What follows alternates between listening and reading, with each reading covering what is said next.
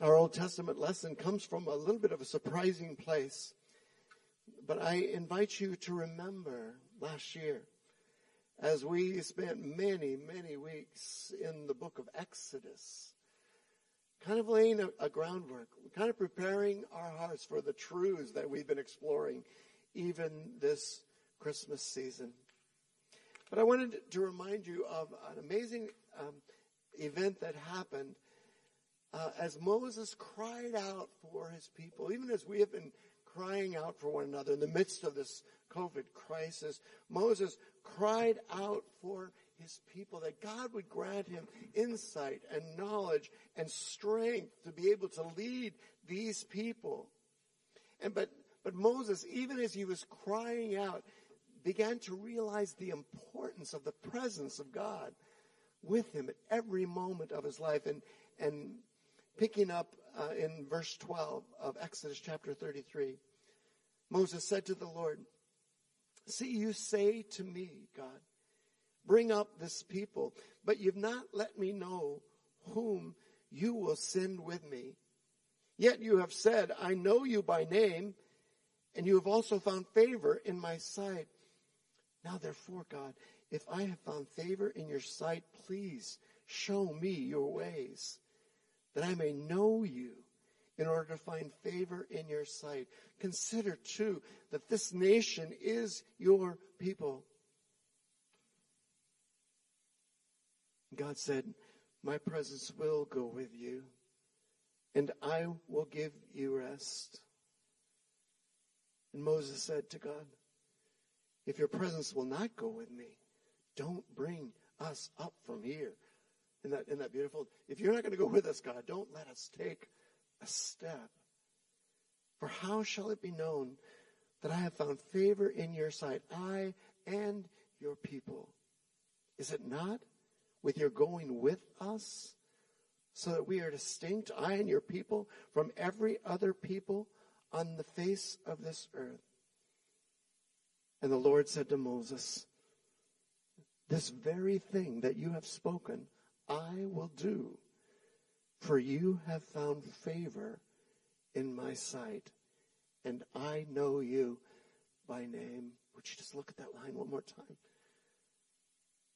This very thing that you have asked, beloved, I will do for you. For you, yes, you have found favor in my sight, and I know you by name. Look what Moses said in response. Please, God. Moses put into words the thing that we have yearned for and longed for from that moment we were conceived in our mother's womb. Show me your glory, God. The very word of God. Thank you, God.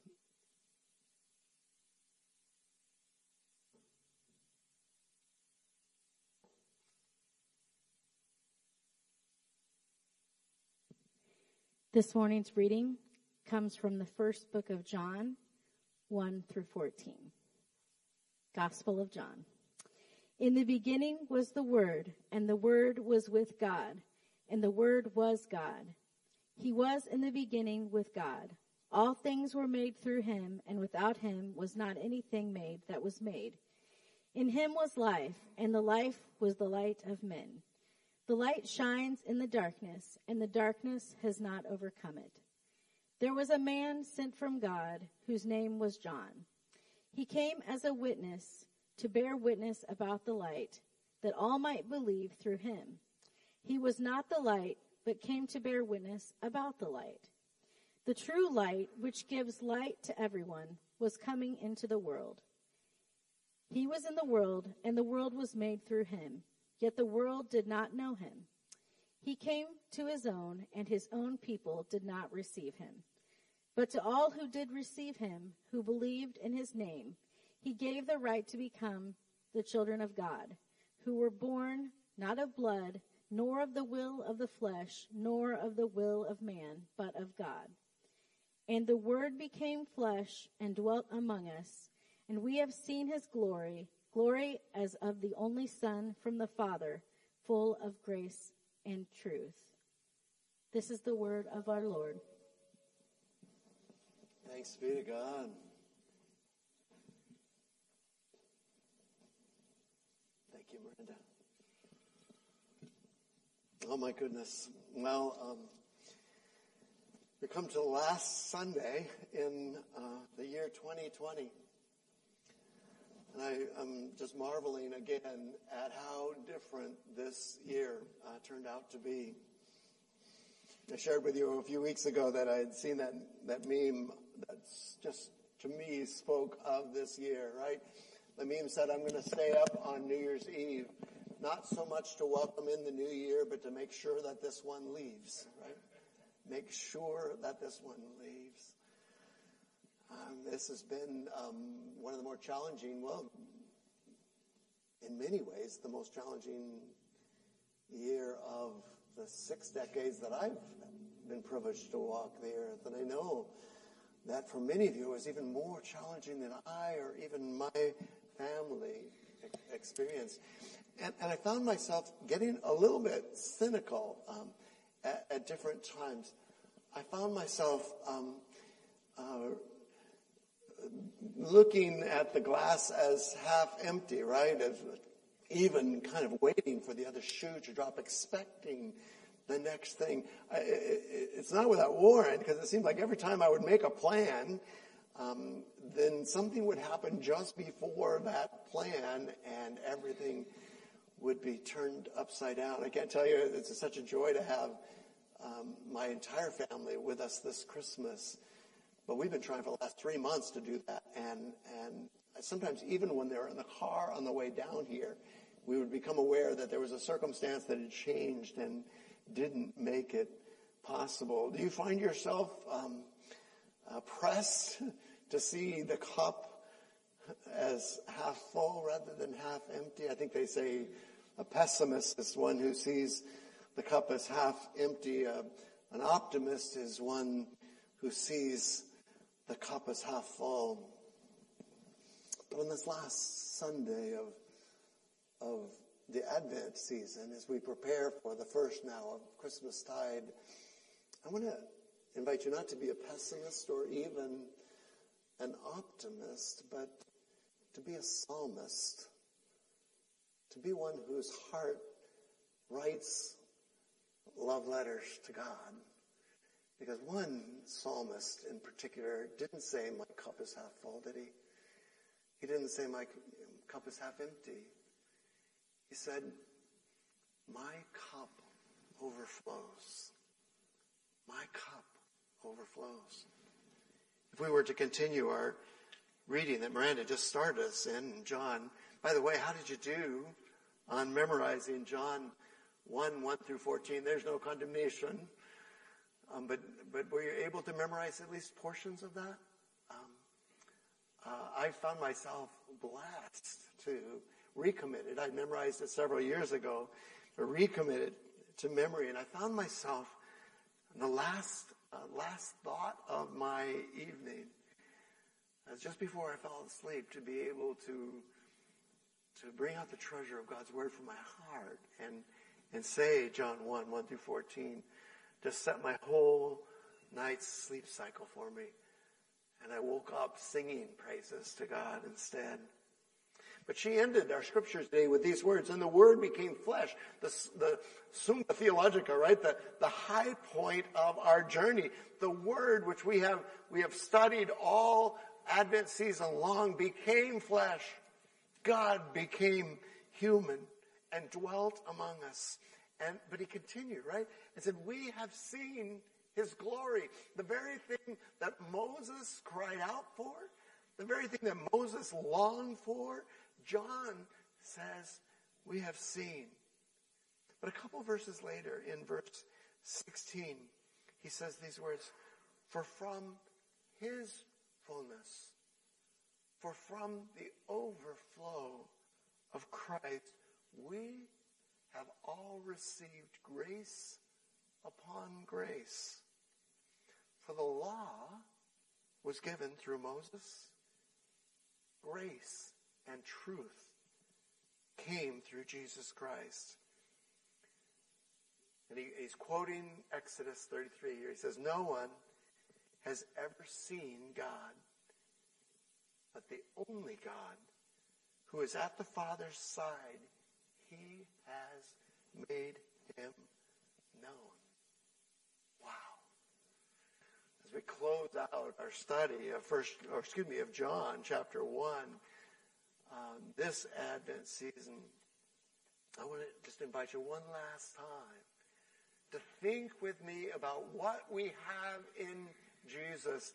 I don't know what gifts you might have received this Christmas.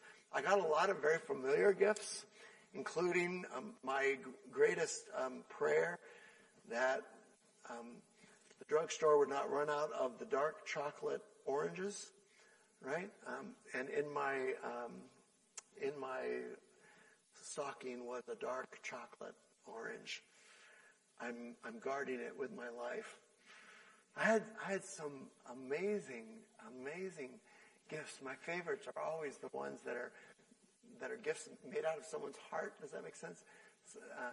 We had a gift of a picture of Lily and Coco, the two dogs we lost last year, hand drawn by Katie Johnson. Now she's married, but Kim and Doug's daughter. What a precious gift, right? But the greatest gift that any of us could receive, even if we've walked with Jesus for decades, the greatest gift is Jesus Christ. And I just wanted to remind you today of some of the truths of this gift, what we have been given in Jesus. Some of them are obvious, and many of us are used to them. I never want to take that for granted, because as we've seen this last year, that all around us are people who have heard these truths, maybe their entire life. Around us are people who have grown up in homes where the gospel was never presented and have never heard these truths. And this year we've had a chance, even in the midst of COVID, to see people move from death to life, to see people for the first time be able to understand it, to be able to see the abject joy that overwhelms someone. Their spirit comes alive. And in Jesus, John is telling us this word that was before all time, this word that was existing separate from God and yet at the very same time with God, this word, as we've seen, that created the heavens and the earth and everything in them, this word has been made flesh and dwells among us. The literal word there is set up a tent, right? Set up a tent. I don't know if it overwhelmed me when I was watching Christmas Vacation again, but do you remember when that weird uncle shows up in a motorhome, right? It's one thing to have a relationship with someone. It's another thing when they set up in your driveway, right? That's a very, very loose translation of John chapter 1. But Jesus Christ has set up in our driveway. He is tabernacled. He is tented. He has made his home with us. And that is astounding news. That everything from Adam's expulsion from the garden until this day, everything that we longed for is true in Jesus Christ. The Word has become made flesh. Isaiah's prophecy has been fulfilled. God is with us, Emmanuel. But we also learn today that in Jesus, God is made known, right? Moses longed to know God, right? And to be obeying God out of this inner relationship of body, soul, and spirit with God. And Moses was not granted that. But we have been. We have been. No one has ever seen God. John echoes the dilemma of Exodus 33.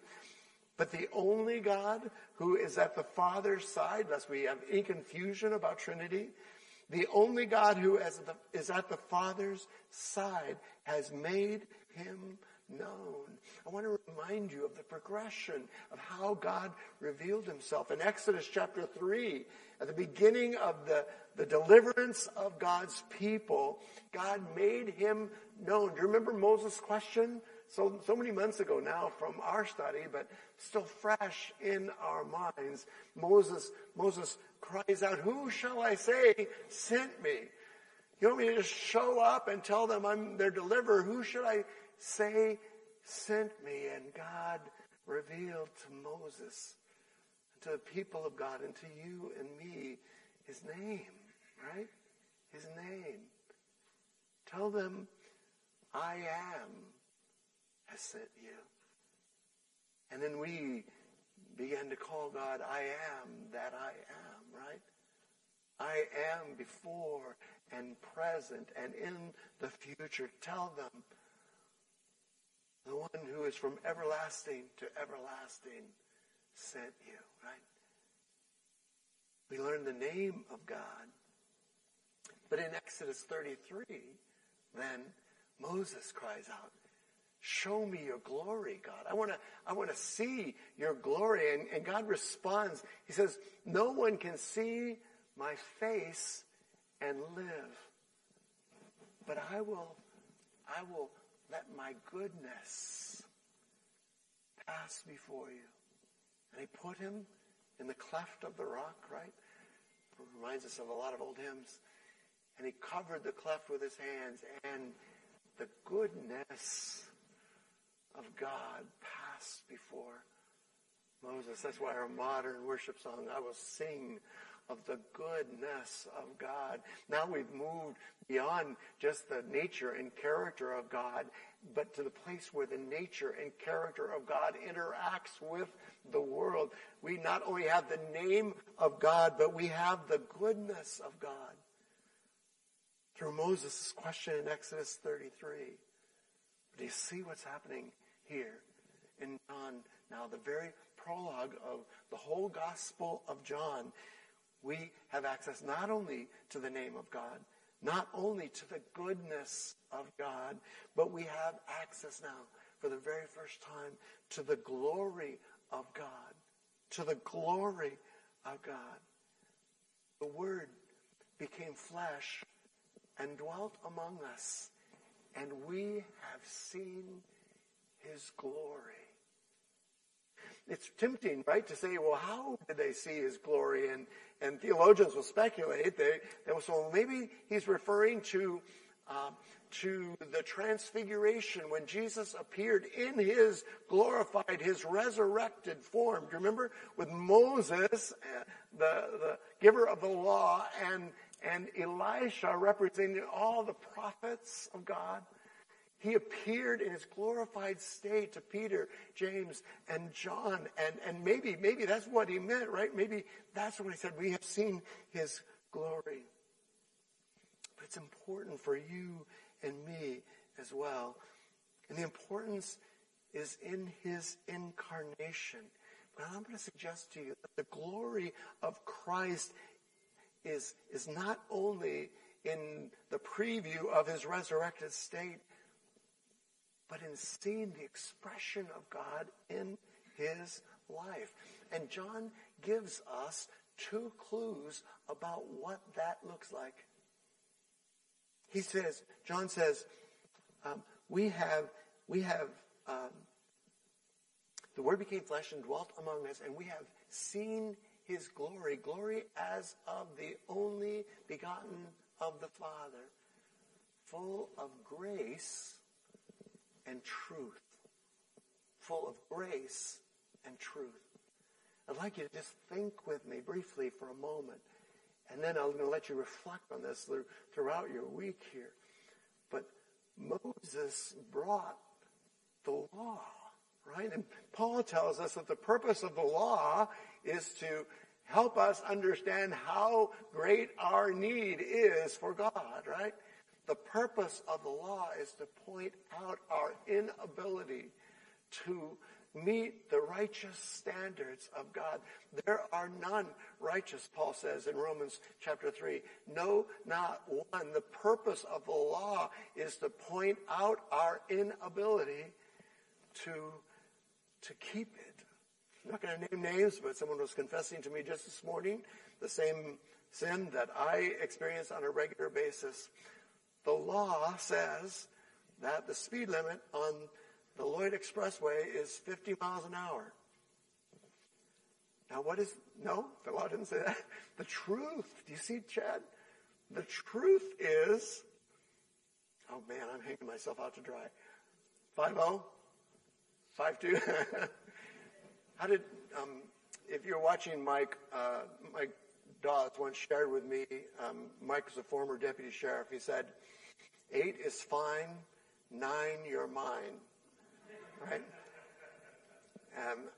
8 miles over the speed limit is fine. I think he was talking about the open road. I don't think he was talking about a school zone. What was he saying? Have you noticed that, by the way, in this COVID thing, when the police are a little more reticent to pull you over, that everybody's going crazy? They're driving through stoplights. They're going 65 miles an hour down the Lloyd. The truth is you could go faster, right? But the truth is also that you can't restrain yourself. Until the Lord comes again, we are vulnerable to sin. Moses brought the law, but Jesus brought the truth. And you're thinking, well, wow, great uplifting message today, Pastor Dana, right? But he brought more than just truth. The truth is, how did Tim Keller put it? I saw it first, I think, in his book on marriage. He said, the truth is that we are more sinful than we could have ever believed. That's the truth. The truth is that it's not possible by our own righteousness to somehow earn God's favor. That's the truth, right? But John said he was not just full of truth, didn't he? He said, but also grace, right? And here's what the law could not do, right? The law could only point out what the standard was. It could not help us either attain the standard or forgive us if we broke the standard. But in Jesus, we have both truth and grace. Have you ever met someone, or maybe this describes you, who is heavy on the grace side, right? And you keep thinking that if I just reach out in grace, then my children or my coworker or my boss, then they will eventually come around, right? And you extend grace and you extend grace and you extend grace, and they never come around. At some point, truth has to be known, right? At some point, we have to love someone enough. And I have to confess, I struggle with this. I live too much on the grace side and not enough on the truth. And so people that I have loved and cared for decades still stumble and fall because they could not embrace the truth. But have you ever met someone who is all truth and no grace? My knuckles just hurt a little bit from that ruler, right? We've all known people that were, and they were so confident in their understanding of the truth, and they wielded truth like a weapon, right? And many people were wounded and bloodied for it, and they never offered the gift of grace that Jesus offers. And so as a result, little by little, people just left them. Because people need not only the truth which can transform, but they need the grace to know that they are loved and accepted. The end of Tim Keller's quote is, we are more sinful than we could ever have believed, and yet at the very same time, more loved than we could have ever hoped for. And what does love do? It overcomes, doesn't it? It overcomes a multitude of transgressions. So God has given us this great gift of the name of God, that we can speak to the living God by his personal name. Yahweh, I am that I am. We have been given this amazing revelation of the goodness of God. That not only is he in his very nature good, but that good can come to us in the actions of God toward us. The great news of John 1:14 is that now we also have been given access to the glory of God. To the glory of God. And that changes everything. Now we have access to truth. And you can boldly, standing on the Word of God, speak into a culture that so desperately needs the truth. Not because you have some special insight, not because you have some greater intellect, but only because you have accepted what God has said is true. Because truth is living in you. You can proclaim truth.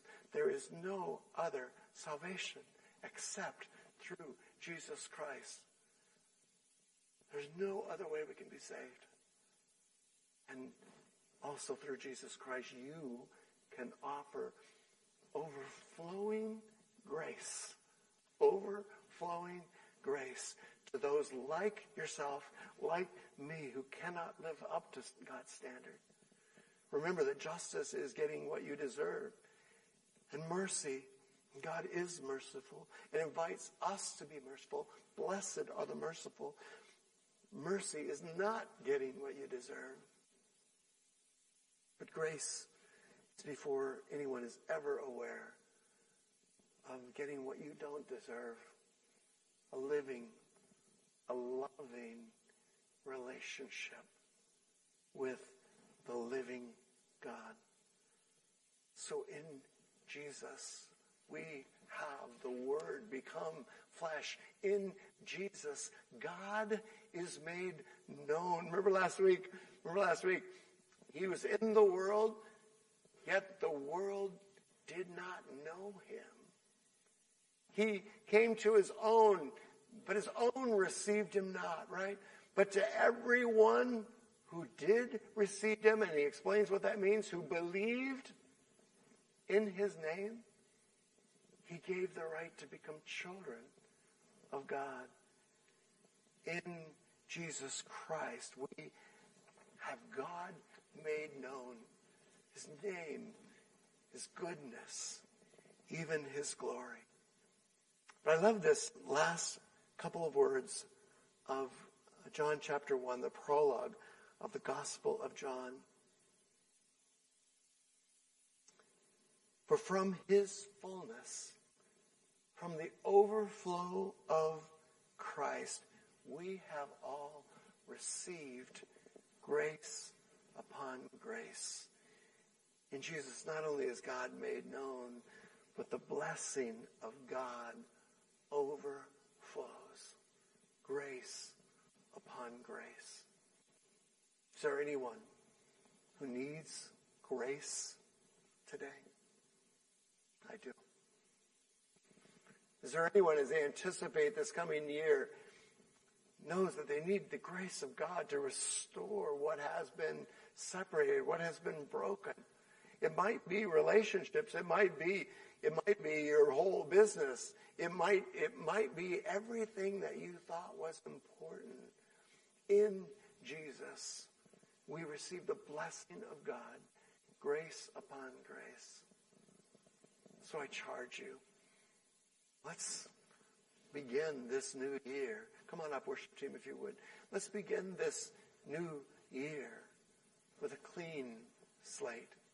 Let's begin this new year with a commitment to being the vessel of God which overflows with his grace and His glory and His truth to everyone around us.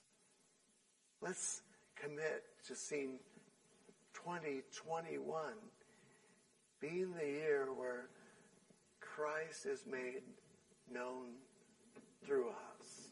Pray with me, would you? Oh, Jesus, thank you so much for revealing your very nature and heart to us. Thank you for reaching into our darkness with the light of Christ and igniting a flame that's going to burn brightly in the years, and should you tarry, the decades to come. Thank you especially for giving us the gift of your presence. May your presence result in overflowing mercy, grace, truth, and joy this holy season. God will give you the praise. We'll give you the glory in Christ.